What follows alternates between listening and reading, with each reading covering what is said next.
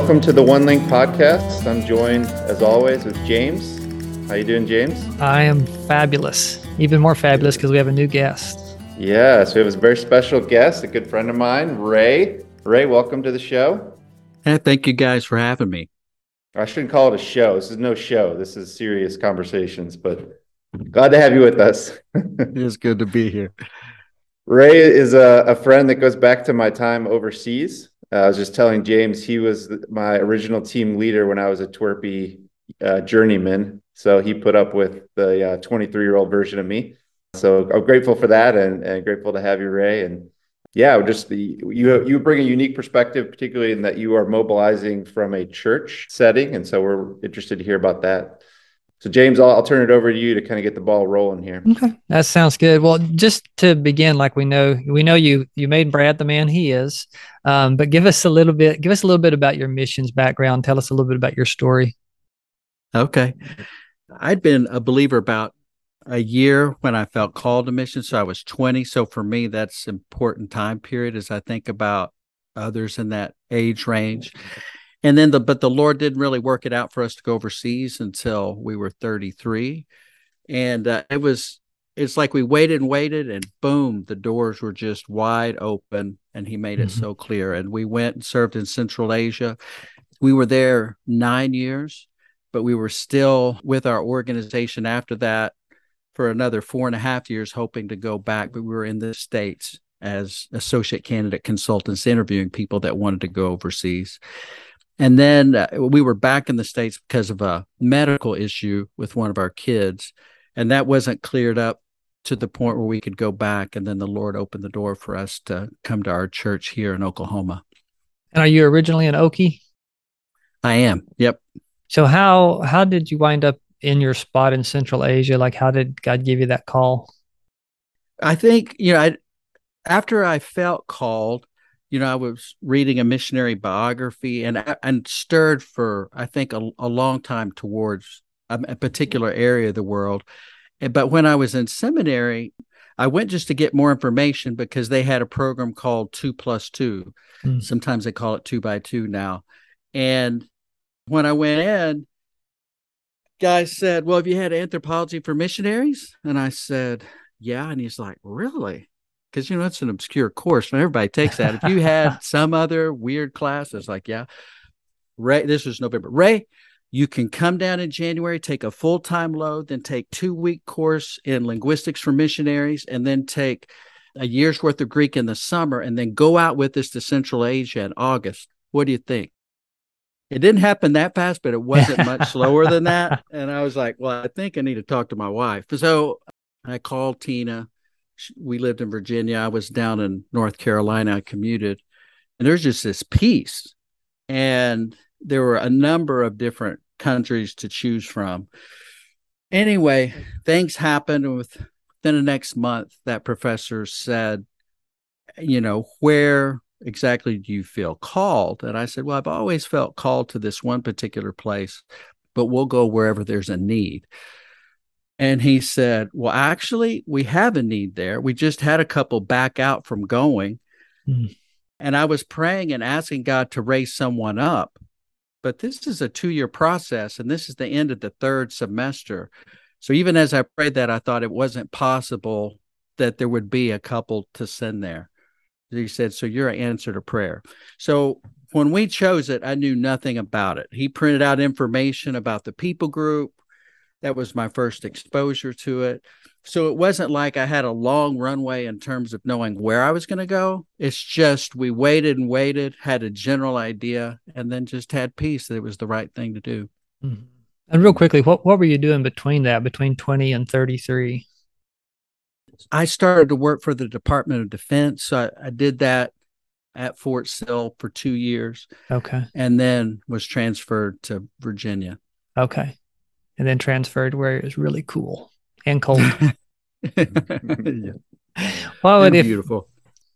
If you were to give me just a couple of highlights of your time there while God had you in country, what would you tell me? I remember being at like an English corner and meeting someone and then introducing this young lady to my wife, and she became close with us, would come over.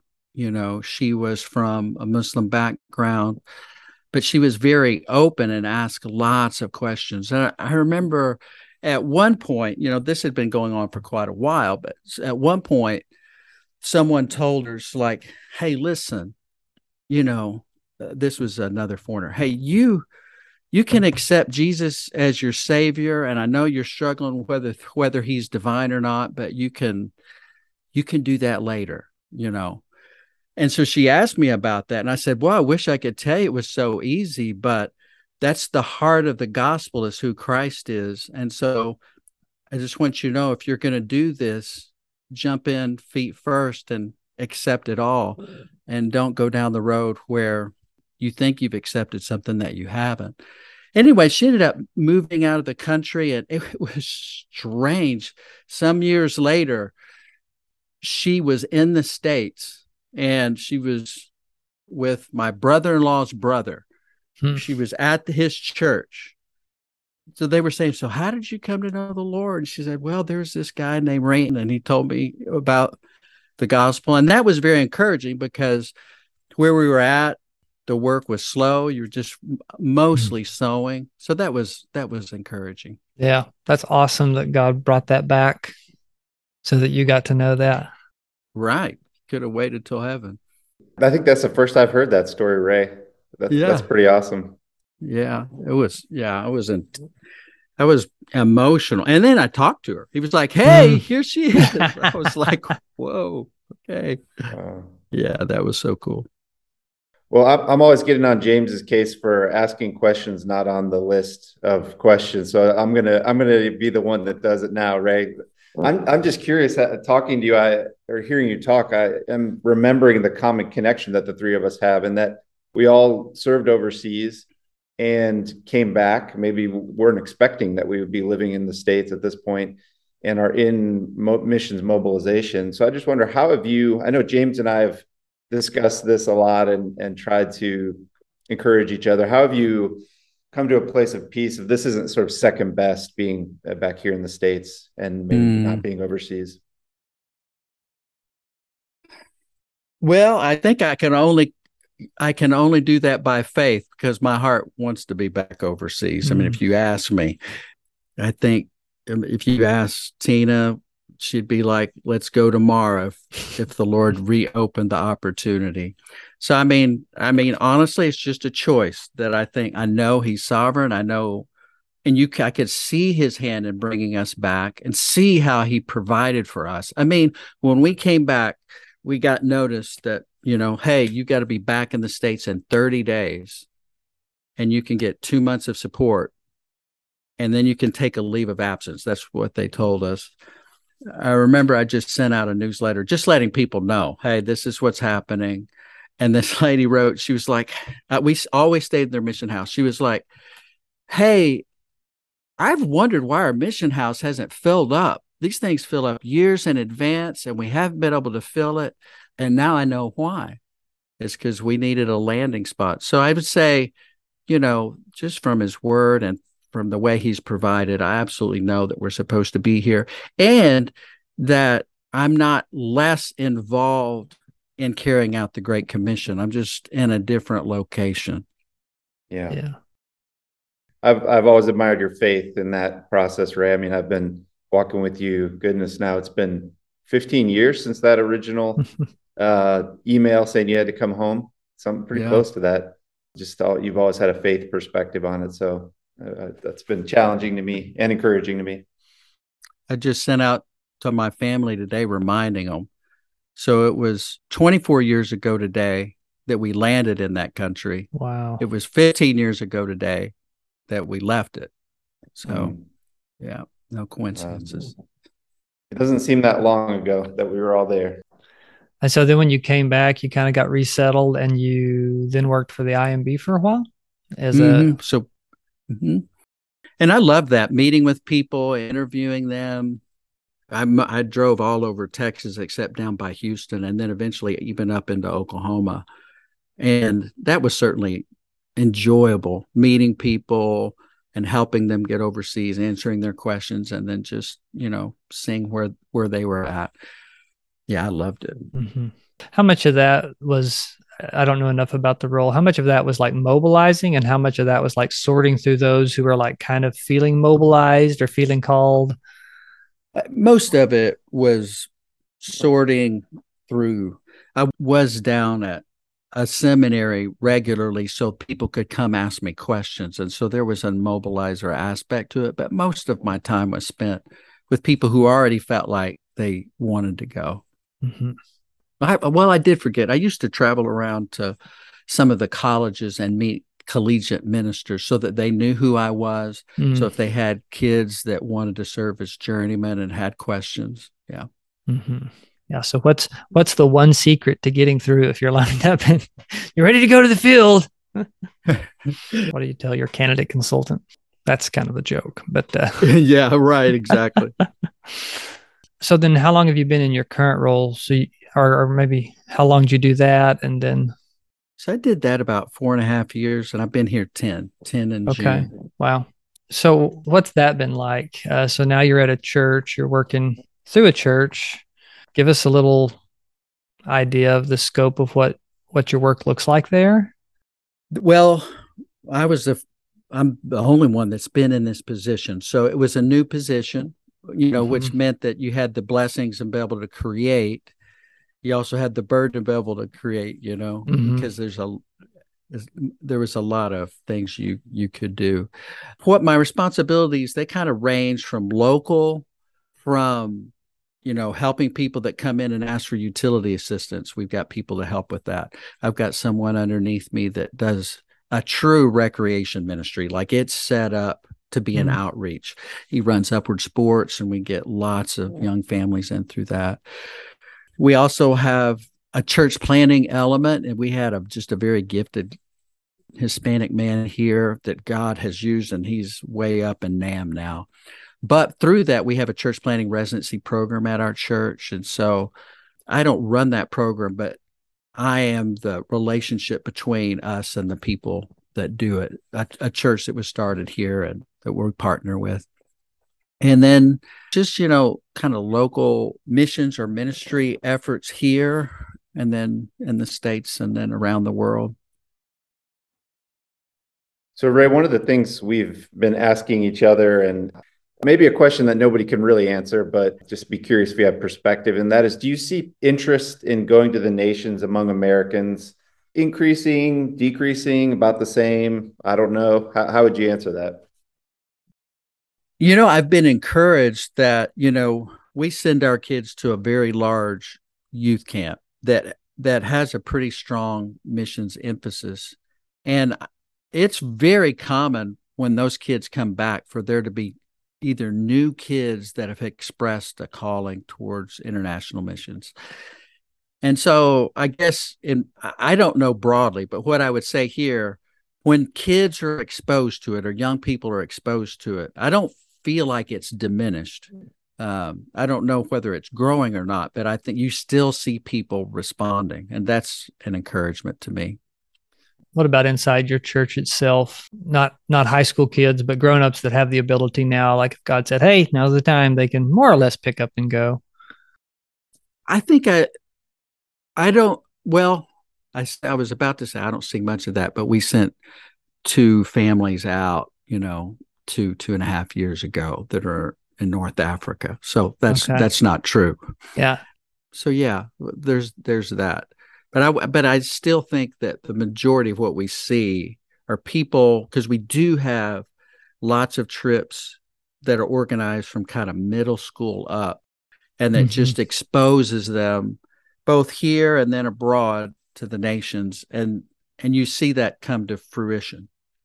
Out of those go ahead, James. I was just kind of summarizing. So you're saying like out of those short-term trips is where you see your long-term interest? Mostly, yeah. Ray, what would you say are some of your biggest challenges to mobilizing people when you start talking to people? What are their concerns or objections or things like that? Well, it depends on the age, but like, I think money, if you're talking about trips, I think money's an issue. But I can encourage them, and that over and over again, we've seen people. I always tell them, don't let that be your deciding factor. You need to pray and feel like if the Lord wants you to do this. And I've seen over and over and over how he's provided. Just that we have a girl, I'll tell you more about her later, but just this summer, she was going to go for three months to Europe. Not cheap, right? Mm-hmm. She worked and put money towards it, but the Lord just really raised up people to support her. So I think people have an initial concern about money. There's a girl going with us to North Africa in November, and that was her concern. I was just like, just trust the Lord with that. And, and then I say, and here's some example support letters. There are people that love you, that want to invest in you, people who will never go. And so anyhow, so I think that's a big obstacle. And then guys, I'm not sure what the deal is with guys. That seems like a universal issue, like why so many women responding, but it's still an issue. What do you think it is? Why is it that guys don't step up and go? I mean, the history of missions in America, it was at the beginning guys. It was the guys who were like, all right, we're going to go. Well, I'm sure it's a lot of things. One, guys have other ministry opportunities, that more of them than women do. So they're kind of pushed towards missions because it's an avenue open to them. Guys often feel pressure from their parents maybe to get a secure job, a good job. That's not why you go into the missions, is for money. So I think that's part of it. But sometimes I think guys want a challenge, and I think they don't have a vision for what that really is. Sometimes that this is not something easy that we're talking about. This is something you've got to give your all to. And I'm not sure that they really understand that. And to be frank, I'm not sure that, there are very many parents telling them they ought to, either. Mm-hmm. Well, so that's the challenges. How about the flip side of it, Ray? Joys that you've had, maybe particular experience or person that stands out to you? There's a couple of things that come to my mind. We went to Poland over spring break. It's probably 2019. And while we were there, there was a girl on the team. She was majoring in French, minoring in German. So I asked her, I was like, have you ever thought about the Journeyman program? She'd never heard of it. And she's like, I just think I want to be like a flight attendant or something. I was like, okay. But near the end of the week, one of our sponsors said, hey, Bethany wants to come talk to you. And I thought, oh my land, what'd she do in the middle of the night? She was in there crying because she just felt called. So I met with her about a month after that. She just started growing and, pursuing different people as mentors in her life. Mm-hmm. And we have an evangelism class. She took that. My wife and I were in the second year of kind of meeting with a different group every 2 weeks. It's very outward focused. She participated in that. She was very sick for a while, but just kept trying to recover. She went with us to France on she still wasn't 100%, but God just worked it out. And Brad, you'll understand this, and you too, James. But considering someone like her major's French, right? But you can major in something and not hardly understand anything. She was good enough where she translated for us in Paris as we were doing outreach to different people. Yeah, is really neat. But anyway, and then she's the one that just has finished this 3-month time where she spent in Europe with Greater European Mission. And I had connected her with this group that trains people, and she's just started this. It's a 9-month group. It's very intense. You meet 4 hours a week with this group. You spend 3 hours a week with Jesus, and you spend 2 hours a week out doing outreach. And part of it is intended by the end of it, you kind of narrow down which agency you're going to go through and all of that. So that's kind of the classic thing of where it wasn't on her radar, but the Lord used that trip just to open her eyes and give her a heart of compassion towards lost people. But I was going to mention one other thing that's it's related to that. And that was, it grew out of our student ministry. What do we do to help kids that feel called? So what we do now, I've got a simple little booklet, but if they feel that way, I say, hey, would you like me to connect you with a missions mentor? And what a missions mentor does is they meet with you regularly. They talk about your calling. We've got a book you go through to help them think through at a high level what missions looks like. You go through different materials that you two choose. You meet as often as you want.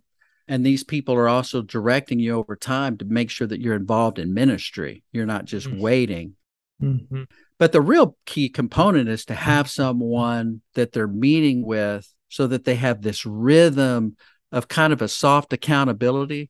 So we started it about a year ago, and I found there were 3 high school kids, and I found out about them and talked to them, and then I connected them with the girl who she had actually been approved to be journeyman when COVID happened, and has been and met with them weekly. They wanted to meet weekly. 2 of them are off at college now, so they won't meet weekly. But I think the encouragement, because they come back and they're all fired up, but then who around them is fired up? So to have someone who may or may not have, actual experience overseas, but is walking with them, whether it's once a month or however, just to keep them thinking about the future and moving towards that, thinking about, hey, what are you going to be doing next summer?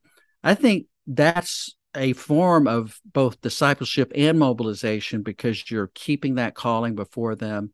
And those girls loved it. And there's, my wife's meeting with someone just recently that I found out this summer she felt called. And I was like, okay, would you like to meet with my wife?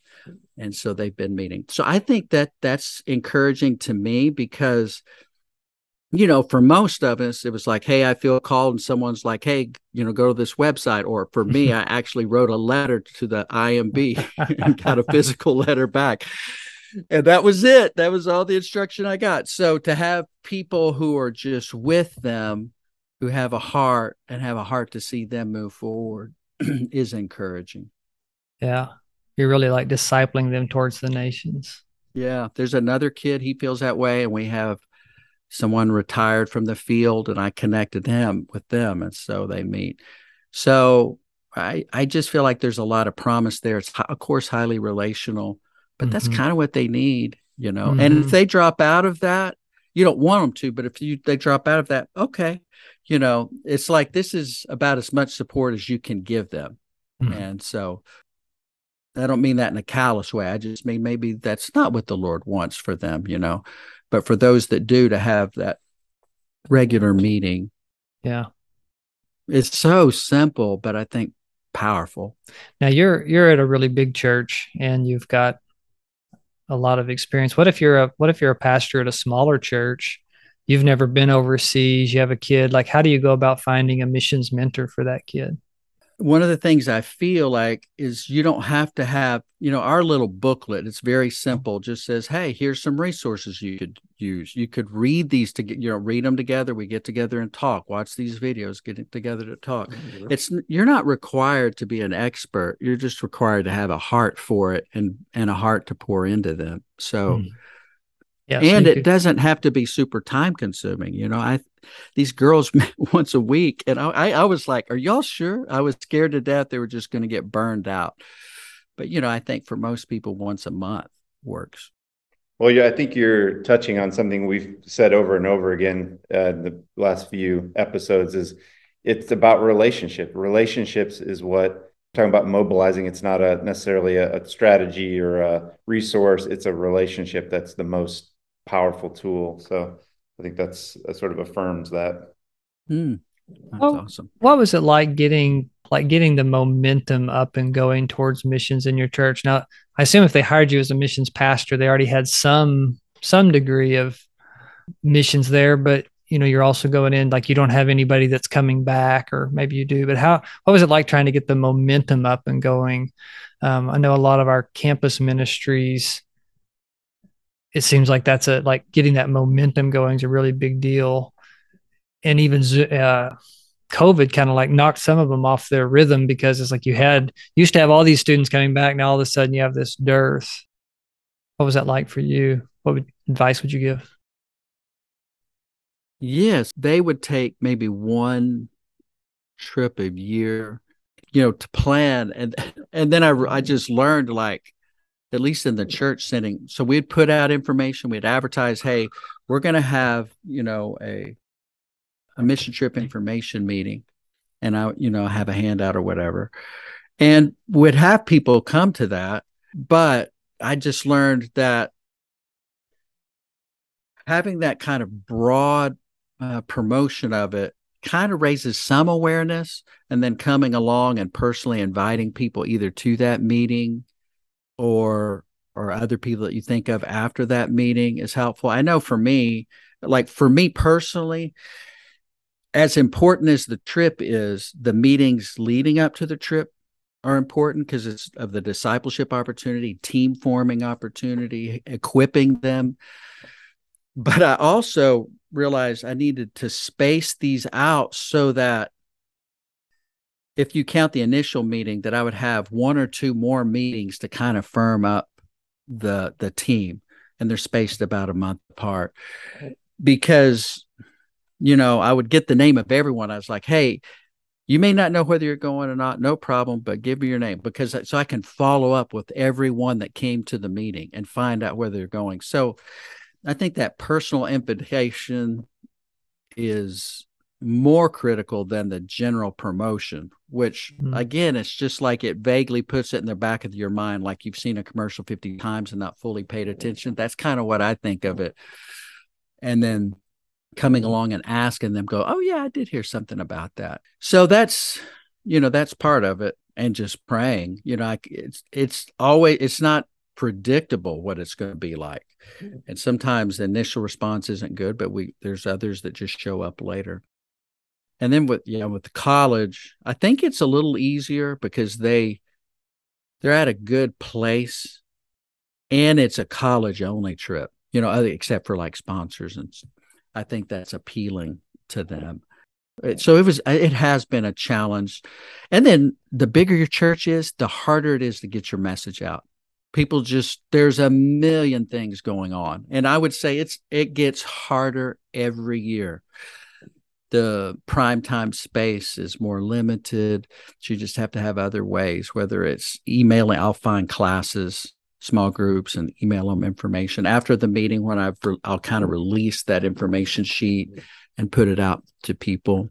So I think it's real work just to kind of make sure they even understand that it exists. A little bit smaller church, that's not a problem. And my church wasn't very small where I was when I was a believer. We ran probably 700, but still, you knew everything that was going on if you wanted to. You can't do that here. You've shared a lot about short-term trips that you've taken people on, things like that. If you could get every one of those people that come back from doing one of those to do one thing, what would that be? If you could kind of help them capitalize on that experience, what would you want them to do? Well, I think what I'm going to say doesn't seem logical, maybe, but honestly, the one thing I would have them do is to share the gospel more consistently here. I think that as you're more faithful with that, it deepens your own heart and compassion for lost people. And if you went overseas, you probably have some compassion towards them anyway. It will only increase that. But you could do a whole bunch of other things. But if you have no goal of sharing your faith more, I don't know. In some ways, I think you might be fooling yourself about how much you really care. So I think being faithful of where you're at. I mean, we all need to grow. It takes constant attention, I think. But just wherever they're at, just helping them grow more faithful in that, because it prepares them if they're ever going to go back overseas. Even if you don't share exactly the same way, the passion that you need is basically the same. You know, the faith that you need is basically the same, because you're calling dead people to life. So that's the thing that crosses my mind. That's really good. Well, James, you have any more questions here? I'm going to turn it over to you for kind of final The thoughts and final questions thoughts. here. I just know, based on all your experience, how do you see missions being different 20 to 50 years from now? How do you see mobilization being different? What do you see? Are we going to be like sending out robots to do mobilization in their flying machines or something? Oh, I think sometimes when you stand back in history, you can see from afar. I mean, so, what is missions mobilization like in Britain now? Maybe that's what it's going to be closer to for us like in 20 years, because as the culture changes and our church changes, if there's any low level persecution of the church, tax exemption revoked, all of these things that could have fundamentally affect the church. I don't think it stops it, but I think it changes it, because we become more and more and more in the minority. So I don't know, but I think about that, that we're not Europe, and there's many ways we're different from Europe, because I think the base of the Christianity that was established in the States was firmly evangelical, whereas, in Europe, it was really Roman Catholic. And I think that makes us different, but we are still influenced by the same currents and trends. And so, like, it might, it just might take a lot more effort to send someone than it does now. I mean, you think about our agencies that we have, maybe they'll never go away, but if we're living in an environment that's hostile to that, it might be that you're not really sending people through those kinds of organizations. I don't know. I have no idea whether it's 20 years or longer, but I do think that some change is coming, and we just have to trust the Lord with it and not give up. Yeah, we're not going to send drones out to do it, and we're not going to outsource it either. I remember stumbling across this guy. He was Indian, and he was just like, "Hey, send us your money. We can send out workers so much cheaper than you coming over. And we know the language, the culture, all these things that appeal to you." But I remember thinking, brother, you're barking up the wrong tree. As soon as we just start sending money only, it won't be long until there's no passion, and no money would follow either. And besides, we can't outsource the Great Commission. Like, hey, you do that for me, because I really don't want to do that. So, but anyway, I do think things will change. Yeah. Which makes your suggestion for everybody coming back from a short-term mission trip to share the gospel. That makes it all the more important. All three of us have recently been to New England, and they were saying up there, like, a lot of the problems that we were having, like, we're just like 15 or 20 years ahead of you guys, down in the Bible Belt, which is true, but they're also talking about sending students too. So that was encouraging, but they're having to be maybe way more diligent. They're having to start people from zero, where, we get them sometimes coming into their church. They already came out of youth group, so they just get them a little farther along. It is encouraging, though, to see that that's happening, right? I met a man there. I said, how'd you come to know the Lord? We were in Vermont. And he'd grown up in some church, went away to college, came to know the Lord through that ministry at the college, went back, was fired up. And, it must have been a really small church. They asked him to speak. He was telling them what all they learned, and they looked at him like, we don't know what you're talking about, and we're uninterested. And he said to himself, I need a different church. Anyway, but yeah, God's alive and moving. For sure. Well, we really, really appreciate your time here. I hope God opens the door for you guys to at least go back on some short-term trips. I hope he brings some more of those stories of where you get to see some of the fruit of your work and bring some of those people into your lives here. Amen. Yeah, grateful for you, Ray. Come up and visit us as soon as you can. All right. Oh, I will. I love you, Brad. Yeah, we need to get up there.